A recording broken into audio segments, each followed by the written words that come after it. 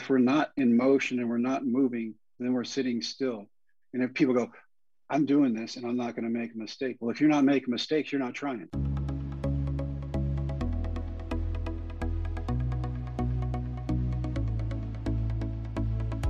You're listening to Banking on Digital Growth with James Robert Lay, a podcast that empowers financial brand marketing, sales, and leadership teams to maximize their digital growth potential by generating 10 times more loans and deposits. Today's episode is part of the Exponential Insight series, where James Robert Lay interviews the industry's top marketing, sales, and fintech leaders, sharing practical wisdom to exponentially elevate you and your team. Let's get into the show. Greetings and hello, I am James Robert Lay, and welcome to the 188th episode of the Banking on Digital Growth podcast. Today's episode is part of the Exponential Insight series, and I'm excited to welcome Jim, the Rookie Morris, to the show. Jim is a testament to the power of dreams and the capacity of aspirational vision to inspire and to transform. And I look forward to sharing some of his story and the lessons he's learned along the way from transforming as a 35-year-old high school teacher and coach in Big Lake, Texas, to be the flame-throwing relief pitcher for the Tampa Bay Devil Rays and Los Angeles Dodgers. Now, Jim's story has been captured and wonderfully shared, wonderfully told in the 2002 critically acclaimed box office smash hit, The Rookie, that starred Dennis Quaid. But today we're going to dive deeper. We're going to dive deeper into the lessons he's learned along the way, the lessons of transformative growth, and how these lessons can be applied to financial brands and fintech marketing, sales, and leadership teams who are all working to maximize their future digital growth potential. Welcome to the show, Jim. It is so good to share time with you today. Thanks, James. Glad to be here. For those that don't know your story, and we're going to get into this in just a little bit, but I always like to start off on a positive note. So what is good for you right now, personally or professionally? It is always your pick to get started on the show. Faith's good right now. Family's great right now. And we're getting back on the road. And so starting to see small glimmers of happiness start to return to people. It's been a long time. It has been. And just like you, I'm getting back on the road again as well. And it is good to get back in person. It is good to see people in real life, but it is also good to take some of what we've learned from this COVID experience and be able to apply those lessons going forward so that we can be even better. We can be even better individuals. We can be better as families. We can be better as teams. We can be better as organizations and ultimately as financial brands, which is what we're doing here and why we do this podcast here, to really educate and empower financial brand leaders to help guide others in their community beyond financial stress towards a bigger, better, brighter futures. For those that don't know your story, and I highly recommend they read it. They read The Oldest Rookie, or if they're not into reading, they can watch the movie. But for some just brief context today, can we hop in the time DeLorean of your mind?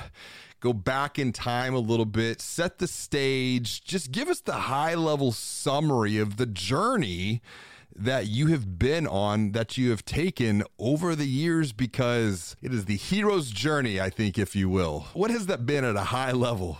You know, when I was born, I was never supposed to play on grass or play outdoors. And because of my father's military career, we moved a lot. And in moving, and one way I found I could make friends was by being an athlete. The harder you throw, the more friends you have. You don't have to say anything. And so introverted kid, we moved everywhere. Father physically and verbally abusive. And sports kind of became me. In between those white lines, I could be the kid I was supposed to be. And so I gravitated towards every sport I possibly could. And the baseball came out on top. And there are a lot of reasons why. And I just love the team aspect of it. Everybody's got to be a master of their own position and yet be able to workmanship in with everybody else to form a great team. And I think it's awesome. And so when I tried to make it early in my life, and I never made it out of Class A ball, I was my own worst enemy at that time. You know, when you're 18, 19, you know everything, and yet you know nothing at all. That was me. And I told all my friends, I'll be in the big leagues in 6 months. Watch out. Well, 5.5 years, 6 surgeries later, I'm back in a college classroom. And I thought, if I can't play the game I love, maybe I can teach it. And so I worked towards getting my teaching degree. eventually finding myself out in West Texas, coaching Reagan County High School in Big Lake. And just for everybody's information, no lake in Big Lake. And I inherited a team of 8 kids showed up. And for people that are listening who know nothing about baseball, 8 is not enough. And so I had offered a free A in my science class to anybody to come out. And, 2 takers, they made straight A's and they couldn't play baseball. But that gave us 10 kids. And one of the things I'd like to stress to your audience, baseball means a lot to me. And when you find something that you're really good at, like you, James, we want to gravitate towards that and teach other people as much as we can about what we think we know. And when you do that, you always come against other people who are smart, and then in return, they'll help you. And then we grow. And I had no idea that it would take a group of 16 and 17-year-old kids to get me back on a ball field. Wow. 28 years old, surgery in which the doctor said, you'll never ever pitch again. So move up 7 years later, these kids go, hey, if we win, you try out. Well, they won. And I went to a tryout, and nobody would even play catch with me. I was a crazy old dude with his 3 kids. And so everybody signs up. I go up and I sign up, and he goes, you're going to throw last. Everybody's here for serious business. And before I get done, there are people he's telling to get a bat and get in the back box against me and hit, and nobody wants to get in.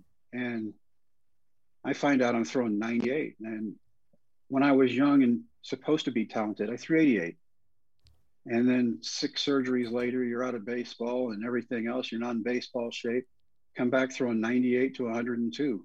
I mean, just mind-boggling if people will sit and think about that, because I've had so many people go, well, what did you do to get back in shape? I ate the homemade tortillas the moms were making for me when I got on a bus. I wasn't trying to get in baseball shape. It was just a bet. I will go embarrass myself if it helps these kids play better. Yes. And we challenged each other, and we all of us came out better on the other side. 3 months after the bet, I try out. 3 months after that tryout, I'm in the big leagues, all because of a group of teenagers.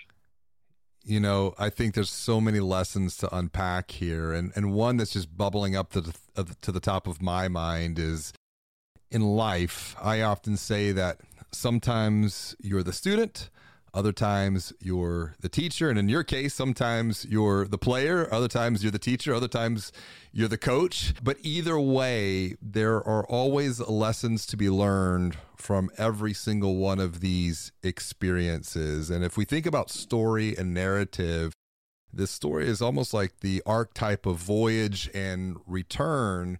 And thinking about your own journey of growth and this idea of sometimes being the student, the player, or the coach, or the teacher, there's always lessons to be learned. What maybe is one of the greatest lessons that you have learned along the way that has inspired you to continue forward, even in some of the most challenging and hardest times of your journey? I think realizing that hard times are going to come and go. Life is not all easy and it's not all hard. It's what we make out of it. I've learned about perseverance, and I've learned about overcoming, because there are a lot of things because you've read most of the book. There are a lot of things that happen to me and nobody has an idea about except for my wife and my kids. Yeah. And then a few close friends. And then to find out what I have been through, everybody's like, you're kidding me. Yeah. And to the point, chronic illness, I think, affects everybody. Yes. Every family is affected by chronic illness somewhere. Every family is battling someone's addiction, and just complete medical problems, and relying on alcohol and the pharmaceutical company to keep you in business. Mm-hmm. We find out what we're made of when we get ground up. And I've had a lot of lessons in my life that have taught me this is just one more thing. Let's just get up, get busy again, and get after it. My grandfather said, he goes, if you dig ditches, you're the president. Yes. If you're going to do something, number one, enjoy it. He said, if you're not enjoying it, find something else to do. And number two, do it the very best you can, every single opportunity you can. Because it's not what you say, it's what you do that people are going to listen to. Yes. Yeah. Do it the best, be the best. One of my coaches, Coach Carlisle, who passed away way too young, he really imparted wisdom on my life. And it was 4 simple words. do the right thing. And, when it comes to doing the right thing, sometimes that is much harder. It's not always easy to do the right thing. And I know when it comes to what we're experiencing right now in a lot of different areas, particularly in banking, there's a lot of change that's going on. And I do hear there are leaders out there who are like, I'm going to put off making some of these changes because I don't want to make a commitment. I don't want to rock the boat. But what I'm really hearing them say, and they're not saying this, but what I see in their eyes is hopelessness. And when you entered into the major leagues and in your story, what role does hope play in really journeying towards a bigger future than where we're at here in the present moment? A lot of people say hope, and in the secular world, that's great. For me and mine, I don't try to talk anybody into my faith, but because of my grandparents, I've got great faith. And I've had to draw on that because it's about things we don't see yet because we don't know. And so you have to have faith, and we're going to be okay. We're going to make the best plan. We're going to surround ourselves with the best people, and we're going to go from point A to point Z, and we're going to do what we have to overcome all this. And just, there are a lot of people who just want to be angry and upset right now, and that's not going to get the job done. Yes. And it's that anger, it's those negative emotions that often can be the anchor that holds us down to where we're at. And you talked about surrounding yourself with the best people. Jim, he often spoke about you're the average of the 5 people you associate with most. And Dr. Benjamin Hardy, who's come on the podcast, wrote a really great book called Willpower Doesn't Work. And he spoke about how environment shapes kind of where we're at. And really, if we're wanting to make a change, if we're wanting to transform, sometimes we have to transform our environment. And in your book, you wrote, to attract dream makers, you have to be a dream maker. What do you mean by this? Because this is, I think, a really key lesson here when we're thinking about guiding people towards something beyond where they're at today. My definition of dream makers is people who want to see you succeed for no other reason than they want to see you succeed. And so if you surround yourself with people as smart or smarter than you, because we all have different talents. Not everybody can be a singer, and not everybody can be an orator. But together we can make beautiful music. We just have to know where we fit in, and that dream is what it is. If I had not been fortunate enough to be born in this country, I don't know what my dream would have been. But from the age of 5 in this country, I wanted to be a baseball player. And doing it the very best you can with the very best people around you. And I tell audiences everywhere that dream killers come in all shapes and forms, even those people who are supposed to be on your side, family member, a person in office or assistants, they're there to help you. Like my guidance counselor in high school, you're too stupid to go to college. You can't do this. You're not smart enough. You're not good enough. Why do you even try? All those things are dream killer tactics because they've either failed at doing something or they're too afraid to try. And for those people, you need to get them far away from you because there is no try to do. We're going to do. Yes. And a lot of times we give up when the finish line is around a little bitty corner that we didn't even know was a corner, but we were closer than we thought, and we just walked away. We can't give up. Digital growth is a journey from good to great, but sometimes this journey can feel confusing, frustrating, and overwhelming. The good news is you don't have to take this journey alone, because now you can join a community of growth-minded marketing and sales leaders from financial brands and fintechs who are all learning, collaborating, and growing together. Visit digitalgrowth.com/insider to learn more about how you can join the Digital Growth Insider community to maximize your future digital growth potential. Now, back to the show. I like what you said about wanting other people to succeed for no other reason than just wanting them to succeed.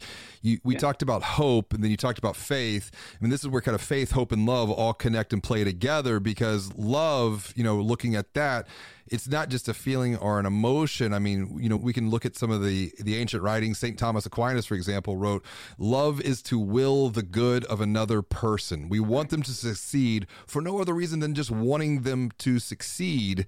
And sometimes that requires change, that requires transformation, trying something new that we haven't done before. And many times we're going to fail along the way. And I know within banking, within financial services, failure is often viewed as a negative thing, and negative consequences are often tied and associated with failure. But failure can, back to the start of our conversation, really be one of life's greatest teachers if we allow for it. Thinking about your own journey, what has been a failure that was tough to accept at the time, but then was really a transformative experience that became a teacher? The biggest lesson in my life was 1993, and led the country in punting for 2 years. 85% of my kickoffs were through the back of the end zone, no returns. And every team came through town going, "Great punt, great punt, great punt. We're going to be talking about you. We want you." And then the draft in 93 comes and goes, and I don't get drafted, and I'm absolutely crushed. I'm like, they told me it didn't matter how old I was. I was 28 when I led the country and the nation. 28 years old, man. George Blaine had kicked till he was 150. I mean, I could have kicked forever. And what it came down to was, that was 93. In 2003, 20 years later, I go to Corpus to do a speech, and Hispanic Chamber of Commerce, there's Reed Ryan, who's there to tell everybody, I'm bringing a minor league team to Corpus Christi. And there's me, and there's one other Caucasian guy in the room. It's a Hispanic Chamber of Commerce. And so after the speech, that third person comes up to me and he goes, "Do you remember me?" I said, "Sir, I met a lot of people." He goes, "I was your football agent when you were at Angelo State." And I said, "Yeah." I said, "Man, you look great." He lost like 150 pounds. And I thought, "You look fantastic." I said, "Still work with your daughter?" He goes, "I sure do. And when we heard you were coming to town, we came here to ask you one question. We got your game films out and watched all of them again. And what I'm here to ask you is, in 1993, when the Steelers were going to draft you in the second round, why did you not call back?" And I was devastated again. I was furious. And I said, "Yeah, we called, and the only number we had was my now ex-wife at work, and you had 20 minutes to call back, and you didn't." And so forever, for those 20 years, man, there was a hole in me going, everybody wanted me. I mean, punters don't average 5.3 hang time. It's that pain, right? That it's hard to process, but it's through that sometimes it opens up new possibilities that we just weren't aware of. We just didn't have that awareness or that clarity at the time. But then looking back, it's like, I get it. And you mentioned physical pain and addiction. It's something that, physical pain, you mentioned the age of 28. I was diagnosed with an autoimmune disease called ankylosing spondylitis. And that sent me down. And it was right at the time my business was turning 10 years old. I started my business whenever I was a freshman, sophomore in college. And we were growing. I had been married 4 years. We had just gotten pregnant. But I was in extreme amounts of pain, and I didn't know why. And it's almost like the pain kind of crept in slowly over time to where you learn to live with it. But I reached to the point, my wife was like, "You need to go to the doctor and get this checked out." So I went. I was driving across the Texas-Louisiana border to go visit a credit union in Louisiana. And it was early January, and the doctor called. He said, "You have ankylosing spondylitis." I said, "What's that?" It's an autoimmune disease that, attacks your joints and your spine. And I said, "Well, what do we do?" He said, "We'll get you in touch with the rheumatologist." And, it was almost like I didn't want to believe it at the time. And so I started to push it off in my mind. I didn't accept it because I'm like, I'm 28. I'm just hitting my prime. Like life's about to get really good. The business is growing. Family is growing. And then depression just came in and it just sunk me. 4 years, depression, addiction struggles, man. And it was tough. And you flip that around because there is the pain of change. And you have a chapter titled Journey Through Pain. And I love how you opened up this chapter because you address purpose. Because I believe it is through purpose that we can start to see beyond the present moment, to see beyond the pain, to see beyond the struggle. And I'm curious to get your take on this. What role has purpose played in your own journey here to journey beyond the pain sometimes that we do feel in the present? And we have to admit that pain sometimes. Oh, for me, that journey started with me in 2001 with the Dodgers. I'm out at Chavez Ravine in LA, pitching during the week, lifting, running, hitting. And in 5 days, literally 5 days, I drive across the country, see my kids, go to Florida where they still had spring training. And all of a sudden, I'm afraid to play catch. And I'm afraid the ball's going to hit me in the mouth. If I throw a ball up there, who's going to hit it like Stanton and back at me 120? I can't get out of the way. Right. I couldn't bunt. I mean, I taught my high school kids that their entire time there.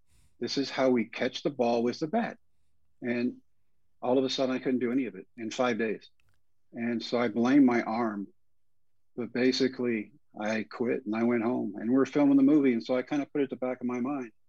But over the next 10 years, I had like 40 surgeries. And you keep having all these nerve problems, nerve issues. Well, it took us another 3 years to get the Parkinson's diagnosis. Mm-hmm. And then when we got it, we were like, well, that makes sense because by now I can't even travel by myself. I can't button my dress shirts. I can't tie my going up or downstairs is horrendous because my legs shake so bad. I'm afraid I'm just going to fall down. Through that journey, and so it like pain, but for me, it's always been one more thing to overcome. If I overcame my father and I overcame my high school football coach trying to kill my baseball dream, and I overcame some of the people along the way who tried to trip me up or stop me, I don't get up and keep fighting through this. Yeah. I think everything that we go through in our lives build us up for a moment. We're going to have to do something that not even we thought we could do. And when that happens, we can look back and go, I was capable a lot more than what I was given. Yes. And we just have to take advantage of the time we've been given. Nobody's guaranteed anything. So why not be the very best you can all the time? If I want someone to be nice to me or be nice to my wife, I'm going to be nice to them to give them an example of how to be. Yes. Just like my grandfather did, who had a menswear store in Brownwood. And I lived with him for 3 years in high school. And I learned more from him watching him than I did from listening to him. And he taught me great lessons talking to me. But the way he talked to every single person, whether you were in a straw hat and jeans or you were in a $1,000 suit at the time, you had his 100% attention. He goes, the most important person at any given time is that person standing in front of me right now. Yeah. Because they want my attention. And that's how he treated everybody. Mentioning your grandfather, you wrote in the book, I mentioned those 4 words from my coach, do the right thing. And it's funny because you talk about overcoming struggles and rising to, go beyond even what you think that you're capable of. I remember my 8th grade basketball coach said, you're never going to play, varsity ball. And I said, watch this in my mind. Like that day I knew it. Became varsity captain, got recruited by a couple of D3 schools, D2 schools. But I was like, you know what? At that point, I'd achieved what I wanted to achieve. And then it was on to the next thing. And then I started the business. But it's that same drive that, you start back then and you bring that forward into today. And mentioning your grandfather, because I remember you wrote, it was the time that, people had the 3 button-up vests under the jacket, under the blazer. And your grandfather would say these 4 simple words to you: remember who you are. Why are these words so important for each one of us to remember? Because like you said, life is not guaranteed. Memento mori is one of my models for myself. Remember your death.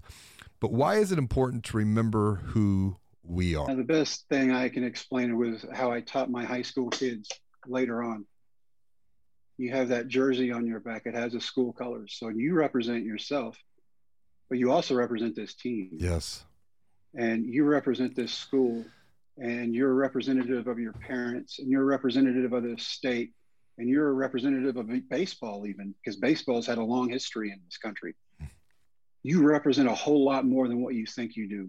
And remember this, there's always somebody watching. And he taught me that, and I was able to teach kids that for several years, and I appreciate that, because it's a message that our kids definitely need right now. Not only them, I think adults need it too. I agree. And it's one of the things that I teach financial brands when it comes to marketing and sales. One of the greatest marketing assets at their disposal is their employees, right? We're individuals, but we're a part of a bigger team than ourselves, and people are watching. And that's why it's so important that we take this idea, we take this mindset into our everyday lives, personally and professionally. That's what I call exponential growth. Exponential growth is when you're growing personally and you're growing professionally at the same exact time. But sometimes, to take this full circle, and as we start to wrap up, Jim, we do get stuck. We get stuck by limiting beliefs, but we're not defined by our past. It's clear in your own story and the journey that you've taken along the way. What would you recommend to the dear listener who is like, I want to do something more than what I'm doing today. I'm driven by a purpose, but there's something holding me back. How do we break free from the past to write a new chapter, to write a new story that's even bigger than today? I think everything comes in time. And you got to remember this, James. If you have this great idea and this great concept and this great dream that, I've just given up because I've made an excuse here. I got married. I had kids. I have a job now. I've got to feed my dog at 4 o'clock. All these excuses are just ways to keep you from going after what you want.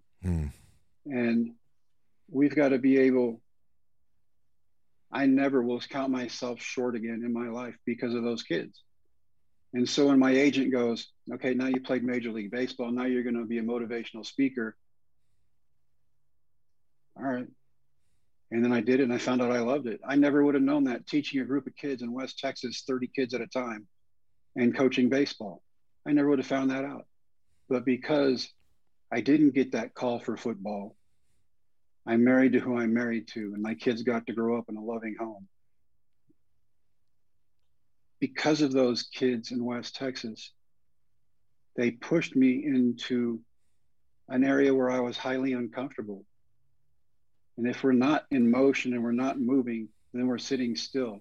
And if people go, I'm doing this and I'm not going to make a mistake. Well, if you're not making mistakes, you're not trying. Right. Because you only have to succeed one time, but there's going to be failures. And I just kept telling those kids that. And then the more I told them how good they were, they told me how good I was. And those kids are now older than when I was when I made the bet. And so it's great to watch them grow up with their families, and they're still a part of my life. But I learned that from teenagers at the age of 35, not to ever give up. Yes. And it's so easy to give up, to go off course, to get stuck in what I call the cave of complacency. But it takes courage, it takes commitment to keep coming out of that cave day in and day out. And I want to get real practical as we wrap up, because there's so much change, there's so much transformation happening in banking that it is easy to want to go into the cave. What can the dear listener do? They're a leader, they're in marketing, they're in sales, to keep coming out of that cave every single day with courage, with confidence. What's one small practical step? Because all transformation that leads to future growth begins with a simple step. Maybe it's even a bet that can open up a future of possibilities that we never knew before. But what is something small that they can commit to take on their own journey of growth? I think one of the biggest lessons I've learned is always forging relationships and nurturing them. Because, back to an example, my grandfather, and what he didn't say, but what I watched him wait on this lady in overalls and a straw hat and boots. and she had poop on her boots. Let's just be honest. And nobody else in his store wanted to wait on this lady. She's a farmer. She didn't have any money. And he saw this and he went up and he treated her like she should be treated. And before she left that store, she bought 15 suits for every male in her family. Wow. All because of how she was treated. He goes, I'm not trying to sell clothes here. I'm trying to sell myself. And if I can sell myself to somebody, then they're going to trust me and they're going to keep coming back. I think that idea of trust is so key. It's so critical now more than ever before. And even in Banking on Digital Growth, I write that trust bridges the gap in the pyramid of human relationships. It's at the foundation of every relationship is help me when I have a need, not when you bank or credit union you have a need, but when I have a need. I mean, your grandfather's story right here is a great example of that. At the pinnacle of the pyramid of human relationships, and this was a model my wife and I developed through marriage preparation that we do. At the pinnacle is love. And there are different levels of love, but in the context of marketing and sales, we look at love as just making a commitment. In the case of your grandfather, she committed to purchase these 15 suits.